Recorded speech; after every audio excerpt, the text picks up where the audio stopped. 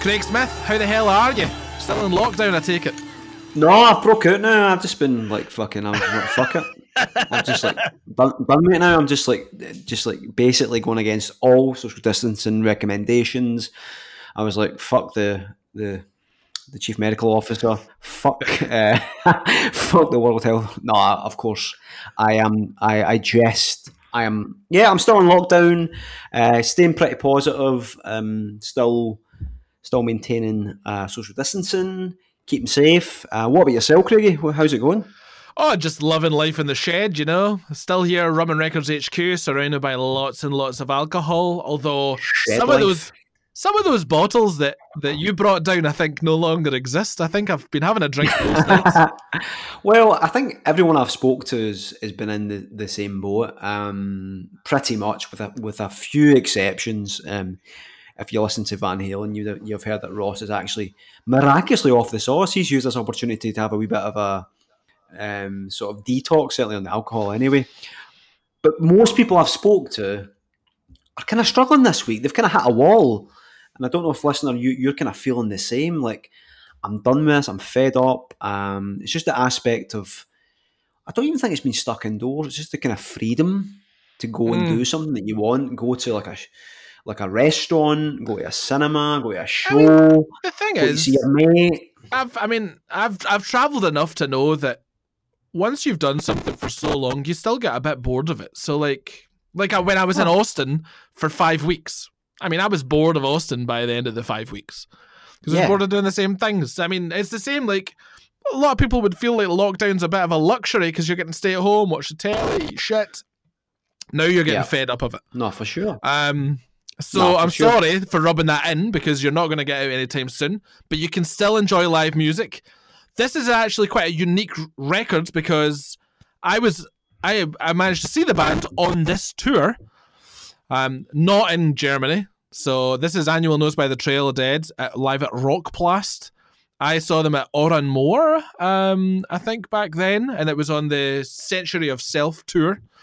Awesome. The record itself, it's a grey kind of marbled LP, but the actual recording quality, there's bands that are hit and miss, and there's some bands that are usually kind of terrible live, but you still fucking love it when you go to see them. And I would have to say that Oran Moor gig was probably one of the best gigs, if not the best gig I've been to. I know definitely that year it was between that gig and I think the week before or the week after I went to see Girls Aloud, and that was also a fucking great gig.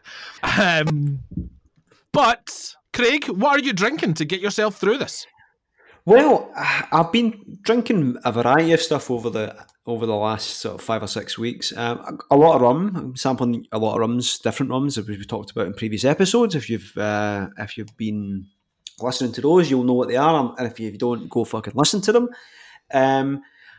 But I've also been drinking quite a lot of wine. So it's a kind of first for Rum and Records podcast. And this evening, I've actually brought wine to the fucking table. And for those of you that follow us on Instagram and also follow our personal accounts, you will know that my kind of moniker is Vino and Vinyl. So I've brought the vino to the table this evening. And specifically, I've got a Rioja.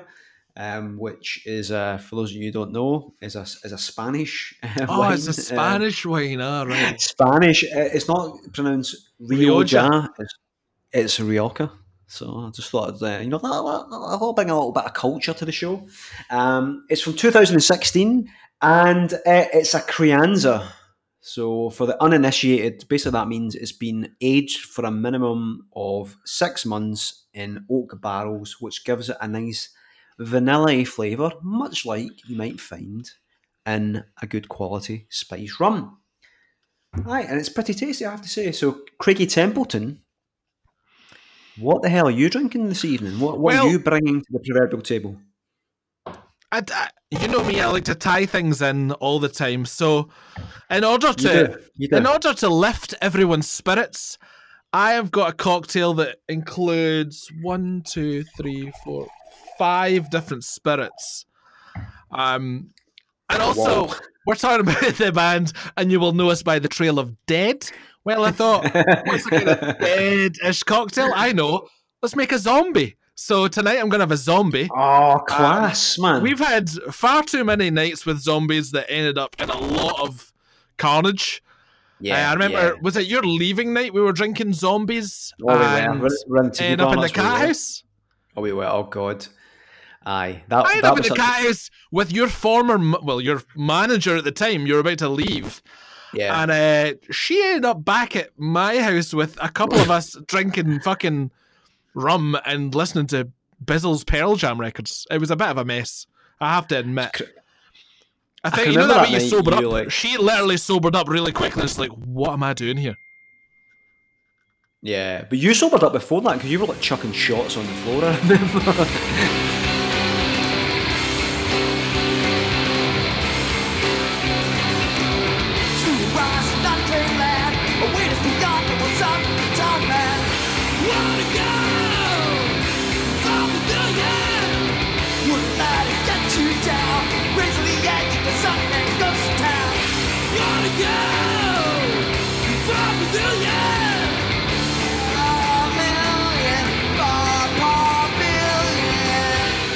So yes, I'm going to make a zombie. I don't think I've really ever made a zombie before, and this probably won't be a very official zombie, a very authentic zombie. I'm excited about this. I've never made one either. I think the fact you're actually giving it a go, I applaud you for that. So I'm excited to sort of be here with you to sort of experience this. Here's another thing to add another level of excitement. I don't actually have any kind of measurement tool. I think it's in the house. It's not in the shed. Fuck. So I've got 5 spirits. 5 spirits to try and put in this and make it, tasty. So I'm going to, first of all, put in my rum element. And for this, I decided to go through all the different tones of rum. So I'm going to start off with a white rum. Mm-hmm. And we're going to revisit Ninefold, which we discussed in our last podcast. Which I drank with Iron Brew, so hopefully this is going to taste a little bit better than that. So we're going to put that in here. Should I measure that with something? No, let's just pour it in. Just a good 3 seconds, or a good 3 seconds. Fuck off, 3 seconds. Maybe just a. It's a wee. Now, to get a bit of flavour going in there, I'm going for a kind of golden rum, and this is Red Leg Spiced Rum, and it's the vanilla, ginger, and caramelised pineapple version. So we'll just get that on the go. If I can open this lid up. I'm going to use my teeth, I think. Oh! There we go. So we pop there, and we'll... The satisfying pop and glug. It smells so good. That one smells sort of like pineapple chewing gum in the way that it's not like a sweet you'd want to swallow, but it's one that you just keep on chewing on. And to add a little bit of darkness to the zombie, I'm going to go with another rum that we've featured on the podcast already. And that is, of course, Lamb's Navy Rum. Genuine Navy Rum here. We're going to do genuine. So that's a heady mix of rums already. It is indeed. Now, to get more of that kind of fruity nature in there without diluting the alcohol, we are going to go with something that we featured on our very first episode of Rum and Records.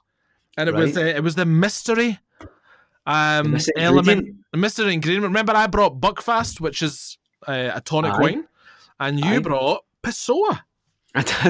So I'm going to put probably quite a fairly large chunk of Pessoa in there to give it that fruitiness. So we'll just... Oh, there we go. Now, I'm nearly up to half a pint of alcohol already. Christ. So you've got 4 types of alcohol in there. So far, but I'm going to finish that off to give it some more fruitiness. We're going to go with a apricot schnapps all the way from Vienna. I couldn't even tell you how to pronounce it because it's all in German. Marilyn Kor. And we're going to put a little bit in there. Yep. Now, are you going to add any fruit juice or anything in this, or is it going to be pure alcohol? Are you fucking kidding me on? Is it just going to be pure alcohol? Come on. Come on. It can't just be pure alcohol. Well, I was wondering a minute, because it must be quite a full glass already. It's about 2/3 of a pint so far. Okay. I'll probably have to split this over 2 drinks, I would imagine. I was going to say, yeah. But it smells like a zombie so far. It smells... Now, what we're going to do, to give it a wee bit of aromatic is just a couple of dashes of Angostura bitters. Oh, and this is aged bitters, because I'm pretty sure this has been in my house for many years. And then we are going to shake it up a little. Do you know what? Can I just say, my dad used to tell us that it was poisonous. It was poison. Aye. Which, I mean, and that's why people just wash the glasses out with it, isn't it? Yeah, that's that. You used to put a couple of drops and then tip it upside down, and it would coat the sort of walls of the glass with it. Well, this one's going to kill me because I put quite a lot in there. I'm shaking this without ice. I don't want to dilute it right now. I just want the flavours to go together. Okay. And then I'm going to give a big healthy squeeze of lime in there as well. Oh, yes. I've got about half a lime in there. Now, to mix it, I don't really know what fruit they usually use. I think they usually use like fruit purees and stuff like that. But I'm just going to put regular old fucking cheap old tropical fruit juice. It was £1 in the wee shop next door. So I'm going to put that in there as well. And I'll just kind of top that up, give it a wee swirl, and then pour it into another glass, I think. So I'm just looking. Pineapple juice usually has. You got grenadine as well. Well, the Passoa will do the grenadine. It's fine. Oh, absolutely. Grenadine's pomegranate, but that's passion fruit. But actually, passion fruit sounds it's better than pomegranate, to be quite fair. Far better than pomegranate. It's very, very full. That's it right up to the brim of a pint glass. So what I'm going to do is I'm going to give it a little stir. And then I'm going to pour it in with some ice. And probably get absolutely shit-faced. Good times, man. Let's do it. I mean, it smells good. Cheers, everyone. Cheers. Cheers, listener. Cheers, Craigie T. Great effort. Oh, man, that tastes delicious. That sounds amazing. That's my zombie. And that's probably taken up half the podcast. Aye, exactly. So that was this week's podcast. Tune in next week where we'll actually talk about some music.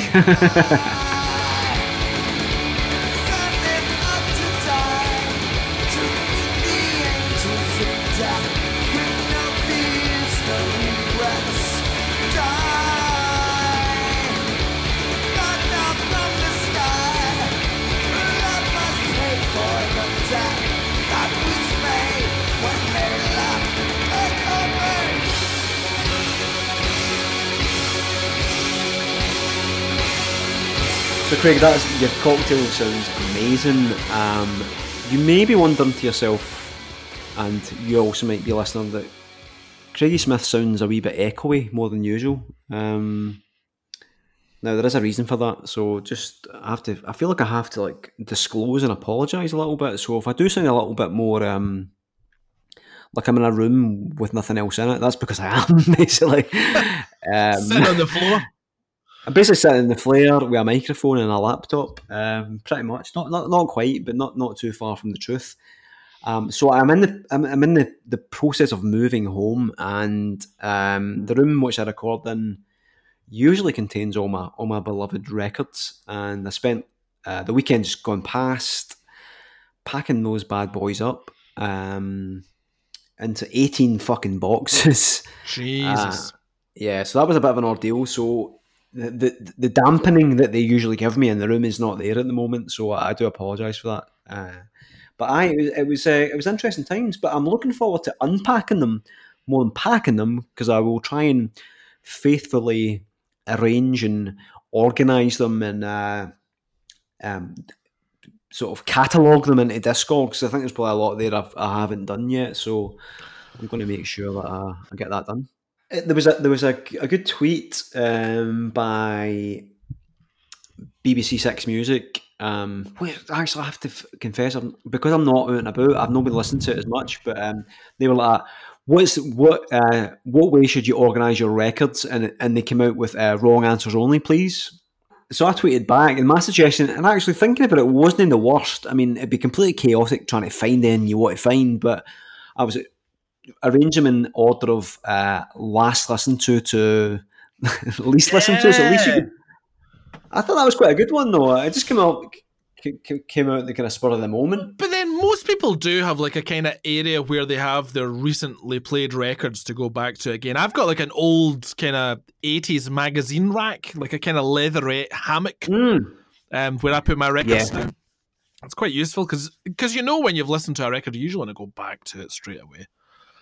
Aye, definitely. And it's like, I started doing a thing where I had a wee shelf for like stuff I'd recently bought. So I was like, right, I want to listen to that. Because there is a danger that you just, I just bought that, I'll just catalogue that away.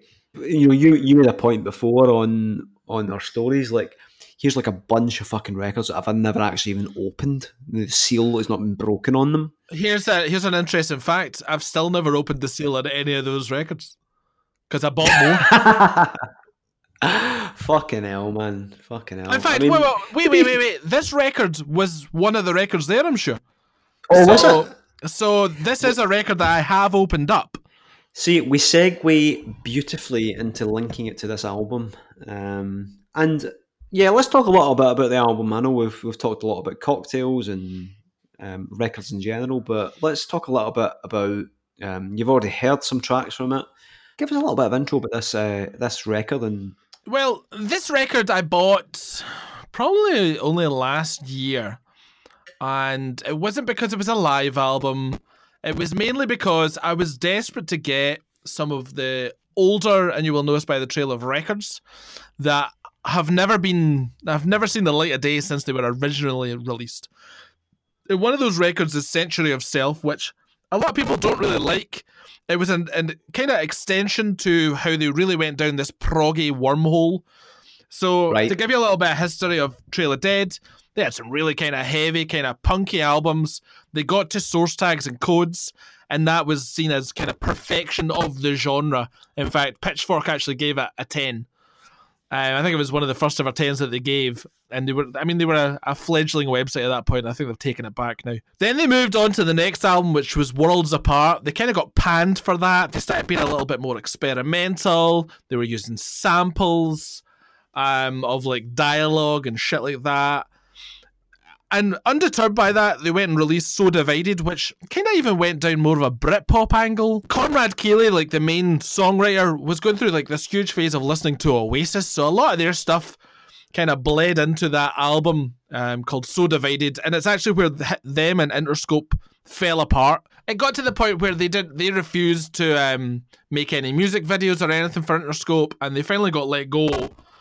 And the next album to come out was Century of Self, which I think is an absolutely fucking incredible album. And it's the tour that I saw them on.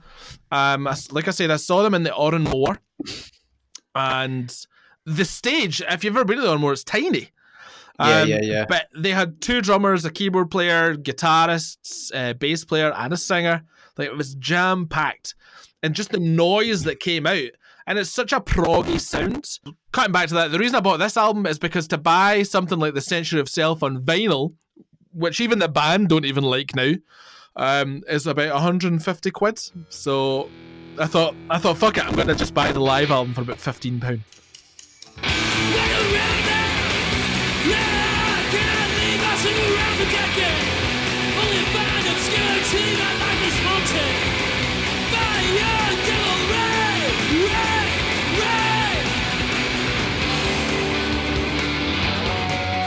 Your voice on my radio, lost into this night. I'd say you got me into Trail of the Dead, and I don't know anywhere near, I confess to know anywhere near as much as you do. So I'm very much here learning, as like you might be listening as well. But one thing I found interesting about this particular live album was the sort of track listing. Yeah, a lot of it came from not so much of the first album, but off Madonna, which was the sophomore, and then off Source Tags and Codes, the opus, if you like, that Pitchfork gave 10 out of 10. So there's some absolute bangers of tracks on here.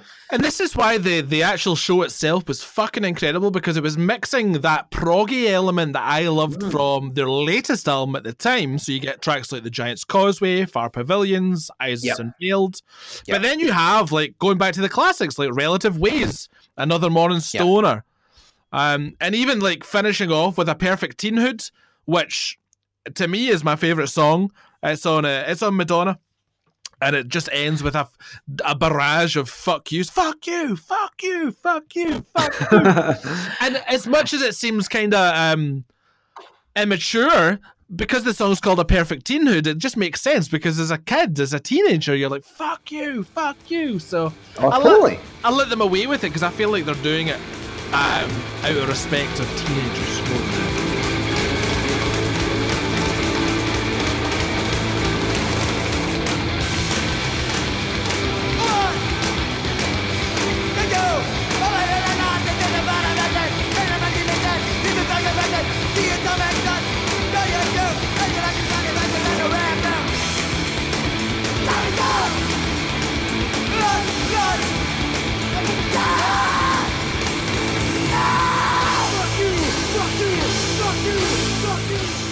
Do you know what, actually? Do you know one of my favourite songs on this, having just listened to it recently today, was, and I've got no kind of point of reference, and I actually couldn't even tell you what album it was on.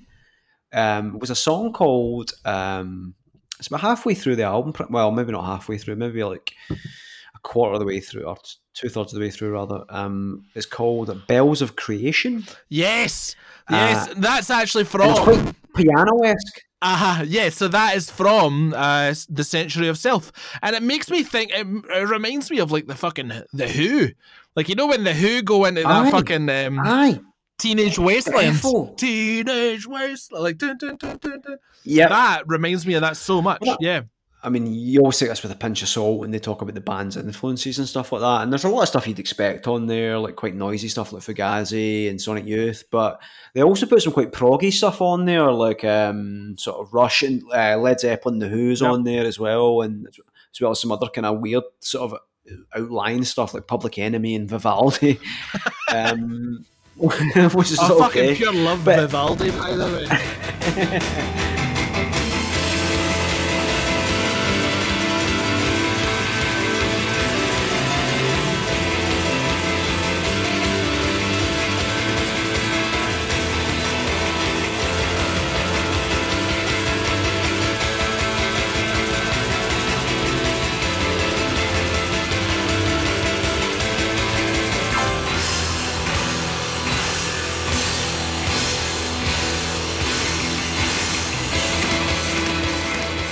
You did sort of pre-warn me that they can be hitting this live, and when I was listening to this earlier today, do you know what? There was some of it sounded a bit off, but it was still very seductive to me. I still really enjoyed it. There was something really sort of evocative about the sound that kind of sucked me into it, whether it be note perfect or word perfect or not. And I guess that's the thing about live music, it's that kind of gets the hair standing in the back of your neck. Well, and that's it. I mean, we've went over quite a few live albums now, and the majority of them have been touched up to fuck that it doesn't actually feel like you're at a gig. Exactly, man. And I know on the last episode, Van Halen and guitar! Poor creative to edit that episode. And it is pretty rough around the edges, but you know, to be there, it's like, as we said on the podcast, like stuff can be polished and auto-tuned and fucking layered and redubbed. It's like, come on. See, the thing is, like, a lot of bands see live albums as an opportunity to release a best of, but have a lot more people buy it because they're live versions. And I have to say, like you said, the set list is like a best of. They've got so many good fucking tracks spanning different albums. That I would say, if you want to get into Trail of Dead, that playlist is amazing. However, if you want to get into Trail of Dead, you might get put off by their live performance. yeah. It's a bit of a double-edged sword, really, in that regard. Just to stop there, what I'd like to say is this drink that I'm having right now is fucking phenomenal. Like, it really is delicious. Well, Craig, you literally beat me to the punch there, because I was just about to ask how is your cocktail? Well, I finished. And how's it treating I you? finished my first, and I'm just going to go into the second. He's going in for more, ladies and I'm gentlemen. I'm diluting it just a little bit more so it's easy to go down right now, and we're not in a fucking club or anything. So Yeah. I'll probably get 3 drinks out of that mix that I made. Oh, nice. Which is all right. I mean, it's just a tasty little beverage, isn't it? Pretty good. Obviously, this whole season is season. Can I use that term? Seems a bit American. This season has been dedicated to the love of live music, and I've noticed. Okay, maybe in our little bubble, a lot of vinyl lovers like ourselves have been sharing a lot of live music. And people talking about missing a lot of gigs. So it's got me thinking about gigs that we've been to together. Maybe these artists don't have live albums, but it's got me reminiscing about some of our kind of most celebrated gigs together, specifically together. And a lot of them do centre around Glasgow. And a couple really spring to mind, ones we've not mentioned in previous episodes, but do you remember Local Natives at the Arches? Ah, yes. I was starting to think, did we go to many gigs together? And then I remember that I was absolutely shit-faced at most of them. Local Natives at the Arches. We've talked about the Arches already. What a fucking stunning venue that was. But yeah, I do remember that gig. That was a great gig. It was phenomenal. I remember driving up from Manchester to Glasgow to... And you lost your ticket. I lost my fucking ticket. So we were out during the day, and actually we weren't even hitting the bevy. I think I had in my back pocket, it was typical Glaswegian weather shit, and I think it flew out the back pocket. I was on the phone to Ticketmaster, can I get another ticket? They were basically like, no. So luckily, I could pay down on the door. I could buy a ticket on the door rather. So I managed to get a game. I had to pay for it twice, which, to be fair, it was a fucking great gig. So I didn't worth it, mate. Well worth it. Well worth it. And we met one of the guys at the back, didn't we? We did. I think his name's Kelsey. Is it Kelsey? Kelsey, I think that's it. Yeah. The sort of guy with a beard, sort of cropped, quite short cropped hair. He does a bit like Aidan Moffat. He likes to get on the floor tom and do a bit of drumming during the gigs as well, which was great. But such a good gig. We were drinking copious amounts of rum upstairs before descending down to descending down or across. Can't remember now.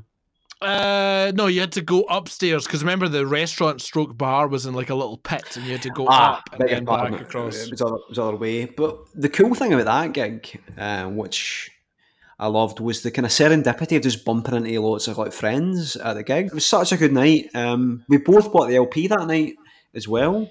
That was the legendary fucking die cut one that like tears. Aye, mine's just totally fucked up. I was looking at it the other day.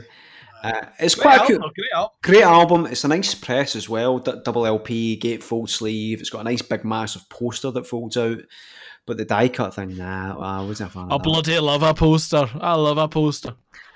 I know. I was thinking, who the fuck puts posters up? I can't really put them up in my bedroom. No, you're Gillian, we're gonna put this poster of the band. Just the 4 lads and the fucking Local Natives that fucking stay. Aye, exactly. Anyway.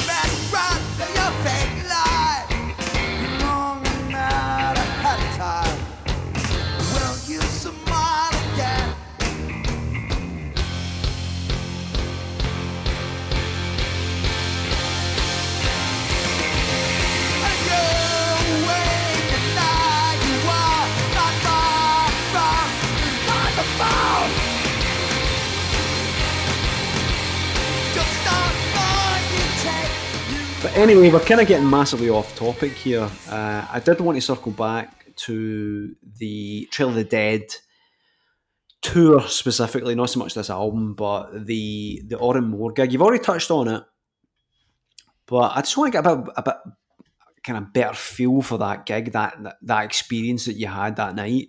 I wonder if you can sort of give a little bit more sort of shading, a little bit more texture of what the evening was like. I think actually it was one of the first times I got to see Trail of Dead. Now, to put that into perspective, I've known about Trail of Dead since the Madonna album and like things like Mistakes and Regrets, and they actually, I'm pretty sure at that point they toured with. Did they tour with Foo Fighters and played at the ACCC? And that's when I was like 14, and basically everybody was going to their first gig. So my first gig was The Offspring, but a lot of people's first gig was the Foo Fighters. Right. And Trail of Dead supported, and I was so fucking jealous that Trail of Dead had supported. And then I just kind of lost track of getting to see them play live. So I finally got an opportunity to see them play live. They played probably a set list similar to what we're seeing here. And as you can tell, it was filled with just fucking hit after hit after hit. And also, this is the cool thing. So Conrad Cayley also designs a lot of the artwork. Pretty much all the artwork that you see. All the artwork that you see on the front of their records is theirs. It's very... it's like kind of fantasy-led stuff. It's very fantasy-led, but it's very elaborate. It's very sort of ornate, almost. I don't know. I'd expected to see it on like a Mastodon front cover. Yeah. Exactly. Do you know what I mean? But it's not a type of music, because that's not really my thing. And I think, I'll be honest with you, it's a really interesting point. I think it put me off Trail of the Dead, the name, and... The name's actually magnificent when I think about it now, but at the time I was like, what the fuck is this shit? And the artwork kind of like was a wee bit intimidating, and I was like, don't think that's for me. But no, I didn't know that, so thanks for... you're here now, so don't worry about it. I'm here now, I'm on board now. It doesn't matter when I got on the bus, I'm on the bus, so that's all absolutely, that's all that matters. It's electric guitar, hat to my knees, couple of verses, barely breathe. It's alright, it's okay, come together, reality